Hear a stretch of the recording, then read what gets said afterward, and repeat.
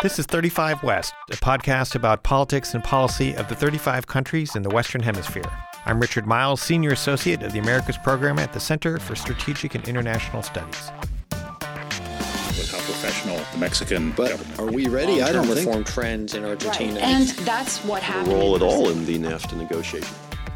In this podcast series, we'll discuss some of the biggest issues affecting countries in our own backyard.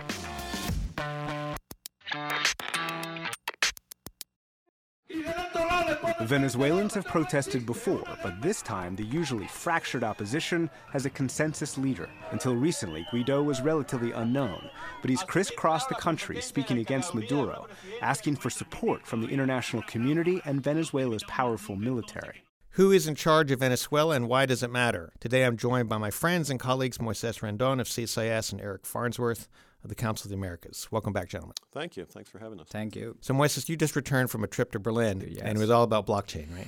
It was about the future of decentralized governance based on decentralized autonomous organizations. And so I was there to talk about how oppressed societies like Venezuela are benefiting from this new technology in so many ways, especially looking ahead, right, the day after. And, Eric, I can't pick up a newspaper without seeing you quoted. So even when I ask for a non-Eric Farnsworth quotable newspaper, I get one. So you're all over the place. Well, you're generous. I guess it just depends on the issues that you follow and whether they become part of the news cycle. But thanks very much. So we're going to talk about Venezuela today. We have a lot going on in Venezuela, and it's moving really, really fast. So since at least January 10th, Moises, we've essentially had a standoff between Juan Guaidó, the legitimate head of the Constituent Assembly, and Nicolas Maduro, the illegitimate president of Venezuela. And those aren't really, for listeners that don't follow Venezuela, those aren't really my definitions. That's according to the Venezuelan Constitution. A lot has happened over the weekend. Tell us what is going on in Venezuela right now. Yes, so this is a different crisis. In the last 20 years, Venezuela has faced different turmoil, different protests, different crises, right? But this is really different. And you see that because you now see millions of Venezuelans on the streets, increasing pressure on Maduro. We have a new, young, clean leader that is filling that much-needed leadership gap that we didn't have in the opposition. But also we have the international community on board as never before. So when we see these two factors combine at the same time, we see what we have today. So let's get some specifics on that, Moises, because the international community, to one degree or another, has sort of been engaged in Venezuela. But what we've seen in the last few days is really, as you said, quite significant. We've got a lot of countries now that are officially not recognizing the Maduro government, recognizing another government led by Juan Guaidó. So what does that mean practically speaking in terms of who do you deal if you're a foreign government or a foreign corporation for that matter, who do you deal with? Well, I mean, there are a couple of important legal political implications moving forward once you stop recognizing Maduro as the head of state and start recognizing Guaidó as the head of the government in Venezuela. And especially when you have about 40 countries doing so. Now with the European Union, the Lima Group, the U.S., other countries across the globe are now recognizing Guaidó as we speak. So one important factor is what's going to happen with the republic's assets and the bank accounts, the cash that Venezuela still has abroad. So what we're seeing now is that the countries are starting transferring all those bank accounts, all those assets from Maduro's control to Juan Guaidó and his team control. And that's very significant. This is the first time this is happening. And again, it's isolating Maduro not only diplomatically, but economically, financially.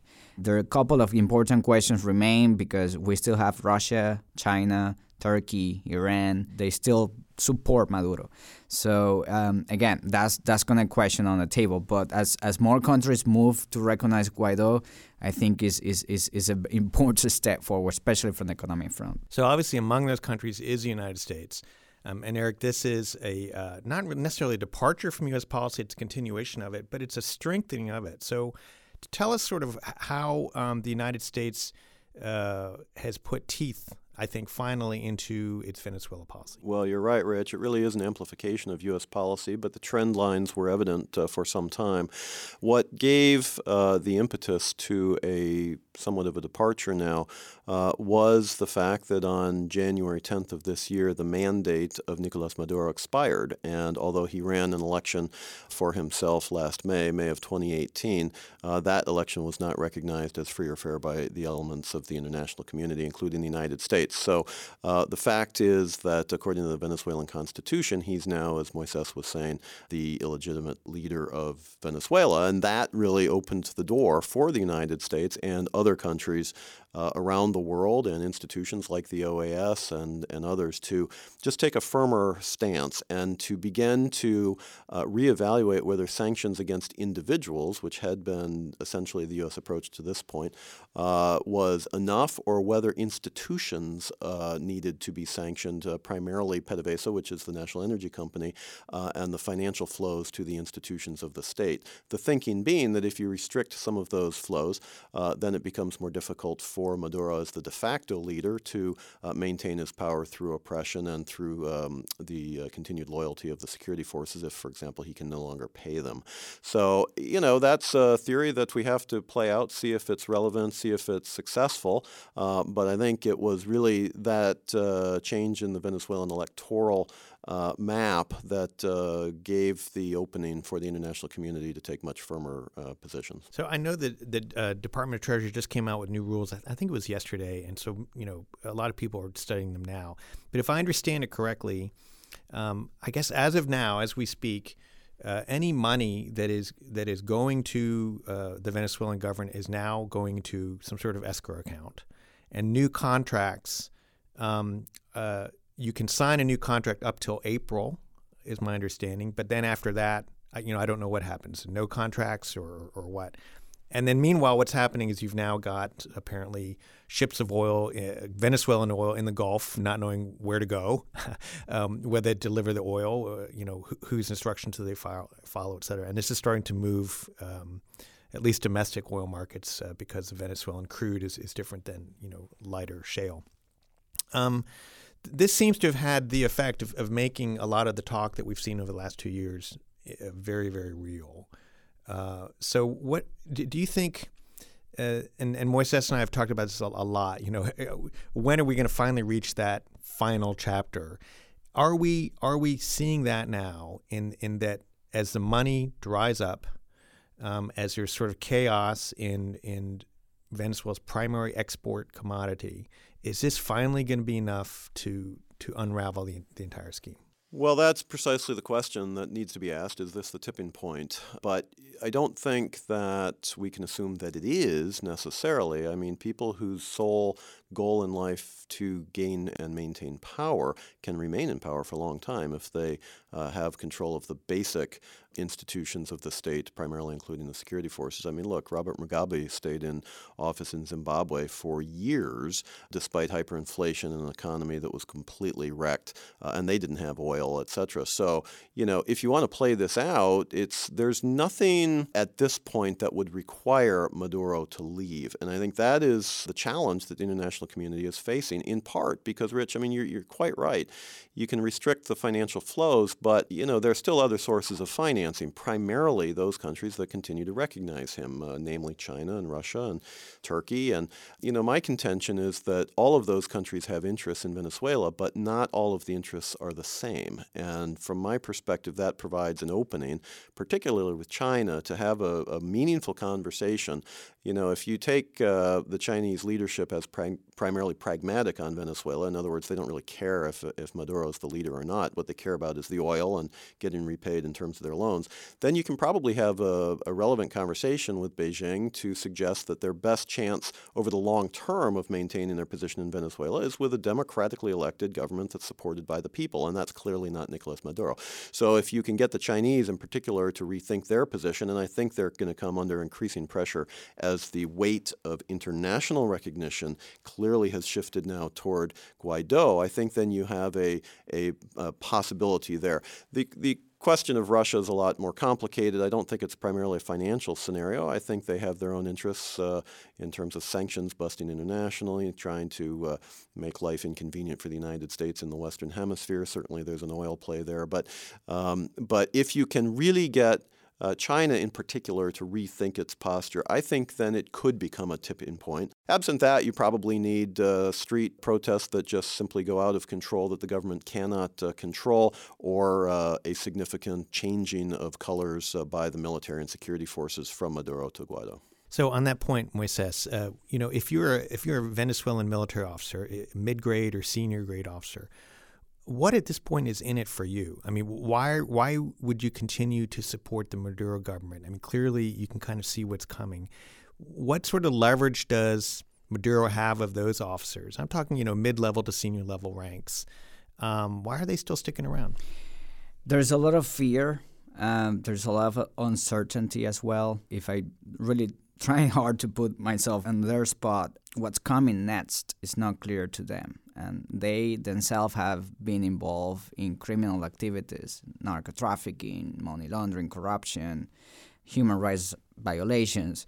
So despite the effort of President Juan Guaido to offer an amnesty law and trying to clarify that many of those crimes are going to be dealt not under a normal justice system, but in a transitional justice type of process, it's still not clear to them what are the implications, how far the amnesty law can go, and more importantly, perhaps, if the international community supports, accept those. So that's a big question mark for them right now. The other one, like I mentioned, is fear, and that's where the Cubans are playing a huge role right now in the intelligence, especially within the military. Just in the last 3 weeks, we have about more than 200 military officials in prison. And again, this is well known in Venezuela. Anyone that you can speak to, there are a lot of discontent. They're not happy with the situation, but they are afraid that they or their families may be jailed or even killed. That's a reality that we see. So let's talk about Juan Guaido. What do we know about him? From what I see in the press, the guy seems like a very polished, well-spoken, smart guy, pretty young, 35 years old. So, Moises, what do Venezuelans know about him? What do you know about him? Do you know him personally? He's roughly your same age. For those of our listeners who think that Moises, because of his wisdom, has got to be in his 50s, no. He's not. He's a lot closer to Juan Guaido than me. What's his background? What can we expect? And then one follow-up question, do you think he's just a transitional figure? Do you think years from now what was the name of that guy that briefly held power for 6 months, or is he the real deal? Is he around to stay? Juan Guaido is coming from a young generation in Venezuela that was not involved in politics until recently, until Chavez was in power.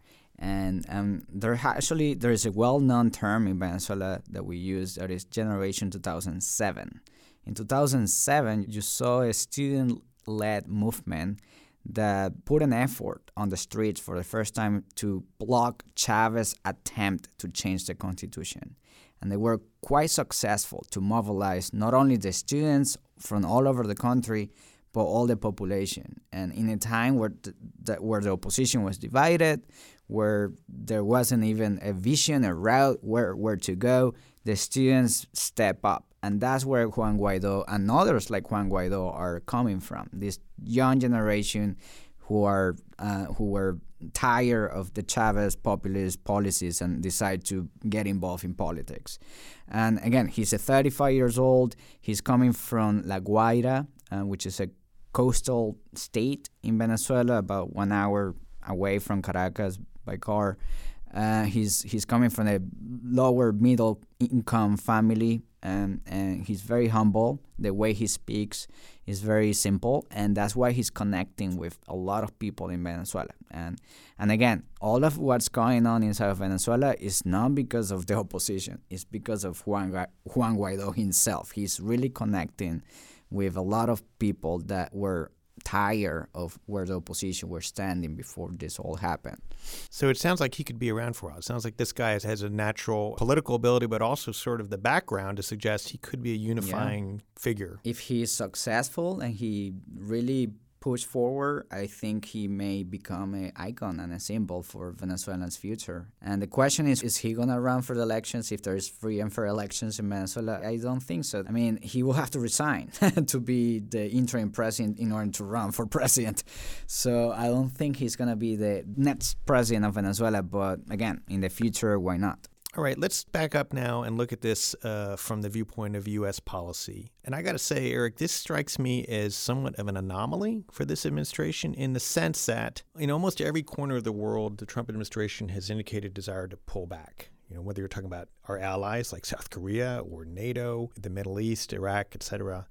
But in Venezuela, there's the administration has been forward-leaning. Its policy it has pursued I would characterize as something we might have seen out of a President Jeb Bush, a President Ted Cruz, even a President Hillary Clinton, certainly a President Marco Rubio. So in that sense, it's sort of like a throwback to the kind of internationalist mindset. The other thing that strikes me about this policy, and you might disagree, it seems to be fairly coherent, fairly coordinated, as much as you can get coordinated action, right, at that level between state and defense and NSC and the White House. Am I missing something here? I mean, I'll just give you one example. Look at the way that we've handled Turkey and Erdogan, right? Strongman, country kind of going down the tubes, losing its democratic spirit. President Trump has made clear, nothing to see here. Let's move on. Venezuela, opposite. What is part of the Venezuela equation from the White House's view that is not in other parts of the world? Well, the first thing is, and both you and I have served in White Houses, is not to expect full consistency in any U.S. foreign policy at any time. So that's the first thing we should put aside. But in all seriousness, I think that you have really highlighted an important point, and there are any number of reasons why I think Venezuela is a little bit different, not the least of which is geographic proximity, certainly political interest, the leadership in the Senate of some very strong and passionate voices who have moved the White House, frankly, in a direction that it's willing to go, some individuals within the administration who are passionate about Venezuela and Latin America. But I also think, Latin America itself is somewhat different in foreign policy, and I've made this case a lot to greater or lesser impact. I mean, Latin America is a region that, for all the right reasons, has committed itself to democracy. And each country, except Cuba, has signed the Inter-American Democratic Charter. Each country has taken on obligations of democracy and behavior that it says it will abide by. And Venezuela has clearly not lived up to those terms. Now, that's a pretty thin reed to hang your policy on, but Latin America is not the Middle East. Latin America is not the South China Sea. You don't have the same strategic overlay in the region that you do in other parts of the world, and therefore a values-based U.S. policy, I think, is relevant, it is productive, and it is bipartisan. And so one of the things that I find fascinating about this entire Venezuela discussion, overall, is that it's been bipartisan. And where you have deep political divisions in some of the other parts of the world, whether it's Syria, Afghanistan, you name it, you named several, Turkey, Venezuela, you have almost as much Democratic support for a strong approach as you do with Republican support. And I think that is because of the history and geography, like we've said. And there's also one additional reason, and I think that is the whole humanitarian crisis that has been, frankly, overwhelming some of Venezuela's neighbors and clearly has overwhelmed Venezuela itself. This is not a partisan issue. This is a human issue. It needs to be addressed. We have the capacity to address it. We have friends who want to work with us to address it. And so if you put together all of those strands, it does come up with a policy that, as you say, and I agree with, is coherent. The question is, where do you go from here? How far are you willing to go if Maduro takes the next steps, as he's actually threatened to do now, to jail Guaido or to harass his family or supporters? Then that presumably would trigger additional actions. And what are those actions going to be? I think there are still any number of sanctions that could be done to tighten the pressure on the regime, short of the use of force. And I don't think there's a whole lot of appetite for the use of force. And I know you didn't ask that question, but I want to raise it because it is so prominent in the public debate right now. Is the U.S. going to send in the Marines or the 101st Airborne?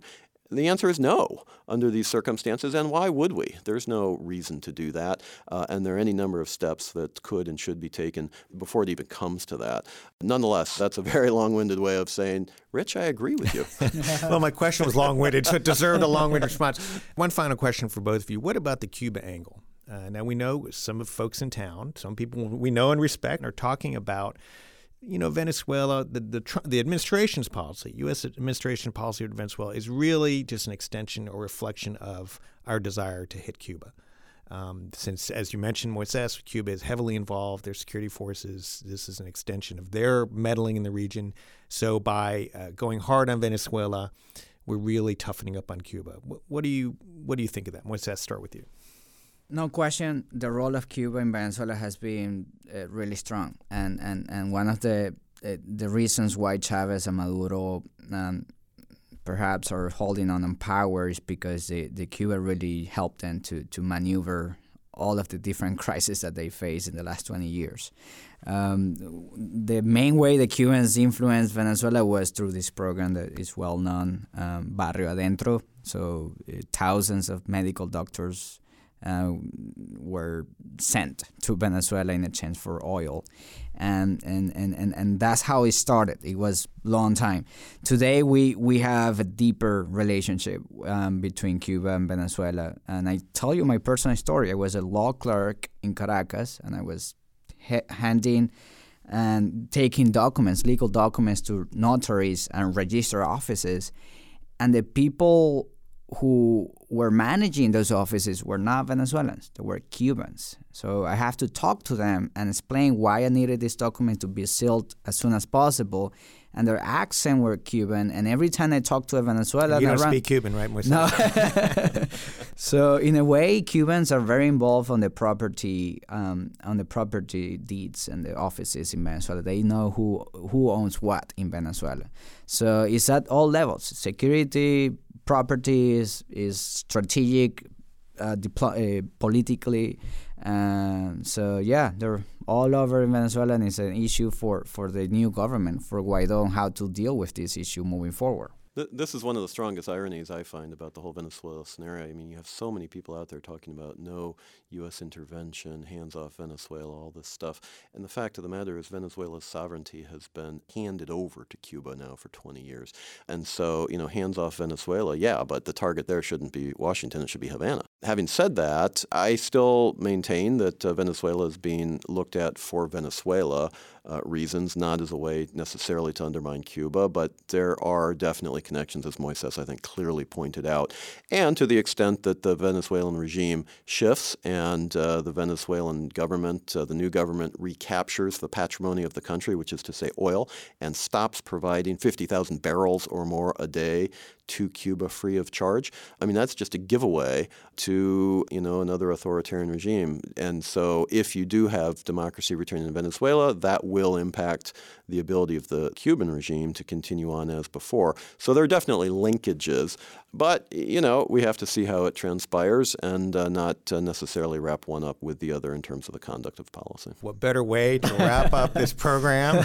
Guaranteeing more hate mail, I know, Eric, but... I think we have to call a spade a spade. Right. And if somebody's intervening and helping to destroy a previous wealthy democracy, I think they should be called out for it.